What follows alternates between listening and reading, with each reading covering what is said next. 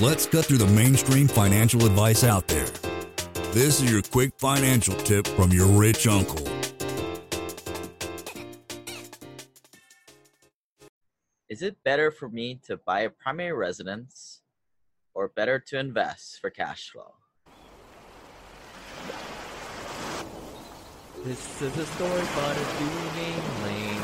And then one day he went to try to rent them out, and then he became one real investor man.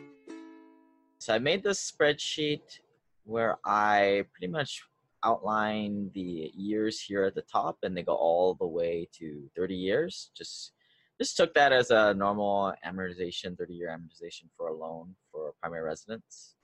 I built this assuming someone was going to buy $800,000 house. Might be more or less where you live. And the way you read this is it goes across. I built this to go up 3% every year because that's what everybody says houses go up. Although we all know prices of houses do go down from time to time. But for this assumption, let's just assume that the price of the home was always going to be going up. So after 30 years, after you, good little boy and girl, pay your mortgage, you will likely accumulate $1.88 million through the process, which sounds awesome. $1.8 million is a lot of money. I don't know if it'd be that much money in 30 years from now, but so this is the case of, I usually tell people to, think for themselves, run these numbers yourself because the numbers don't lie. In my opinion, if you live in a primary market like Seattle, Hawaii, anywhere in California, New York, Boston, these cool places to live where the rent to value ratios don't make sense, it likely makes sense for you to not buy a primary residence to live in. One of the misnomers I hear about all the time is people always say, well, I don't want to throw away money to rent, give it to my landlord because it's like putting money down the tube, which I think is completely false. And all my friends who are financially free investing in real estate think it's also a bunch of bull too. Your money is not going to waste if you pay it in rent. The key is to take that down payment money that you would have put and sunk into this $800,000 house in year one and to put it into investments. And that's what I'm doing here. I put up 3 scenarios where there's different assumption levels of IRR, which is internal rate of returns. You guys can Google that, but that's what we like to use as investors because it takes into account time value of money and the rate of return that we're getting. I would key in on this 10% model. So again, what we're doing here is we're taking 20% if we would have bought that $800,000 house. If we would have took that $160,000 and purchased rental properties, turnkey rentals, or put it into bigger deals, what would happen over the years at 10% IRR. So let's follow this along as we go 10, 20, 30 years into the future.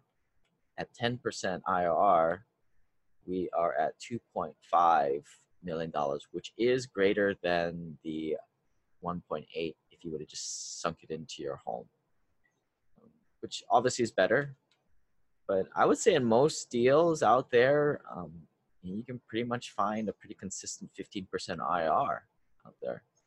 And if you follow that 10, 20, 30 years into the future, you're looking at $8 million. That is more than $6 million than if you would have just socked it away in your forced savings account, which is at home, which I'll caveat this saying that most people should probably buy a primary residence because most people are pretty terrible with money and they need that means for that putting money away via a mortgage into their house so they don't touch it because they're going to buy vacations, go to Las Vegas, buy jet skis, do whatnot with that money. So other than these, the obvious benefits of putting your money to investments, which is, $8 million, actually it's $9 million by year 30, is other benefits are cash flow.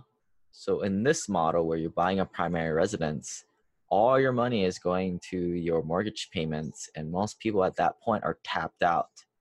Whereas if you're putting money into rental properties or syndications, you're going to get the cash flow possibly every month, every quarter, definitely on an annual basis, where you get to put that money and put food on the table, go on vacations, do whatever you want with it. That can be a little dangerous because some of us might want to spend that cash flow.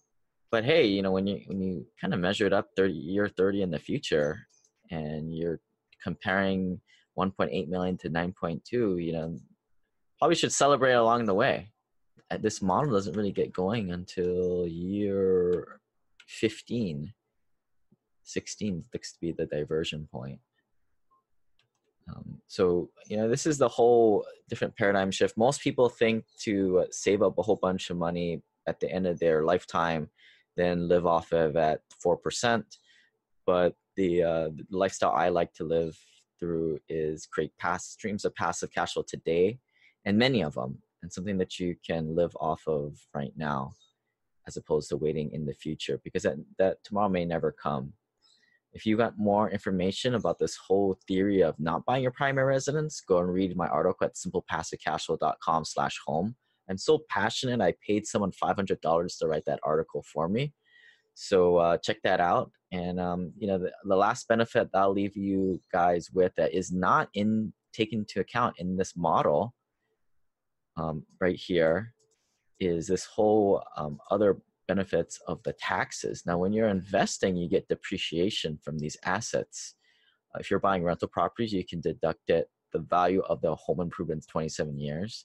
But when you're investing in bigger deals where they're doing a cost segregation, which you can learn more about at simplepassivecashflow.com/cost-seg, you can get bonus depreciation. And, here's my tax return from 2018. And, numbers don't lie. Made $134,000 via my day job. That's the AGI, adjusted gross income, actually 137. And I paid a little over $5,000 in taxes. I believe that's around 4% effective tax rate, because my passive losses and my deductions from running my real estate business, which is a real estate portfolio, pretty much brought down my taxable amount throughout all these years, which is, again, not taken into account in all these calculations right here. So if you compare it with the average person who's usually sitting in about 15 to 30% taxes, imagine how much more I could put into this model to even make this delta come out a lot more. People say, this is where I had a capital gain of almost $200,000, and I was able to bring over those deductions, $200,000, to offset that immediately. If you guys want to learn more of this, go to simplepassivecashflow.com and check out my free podcast, Simple Passive Cash Flow, on iTunes, Google Play, and talk to you guys next time. Bye.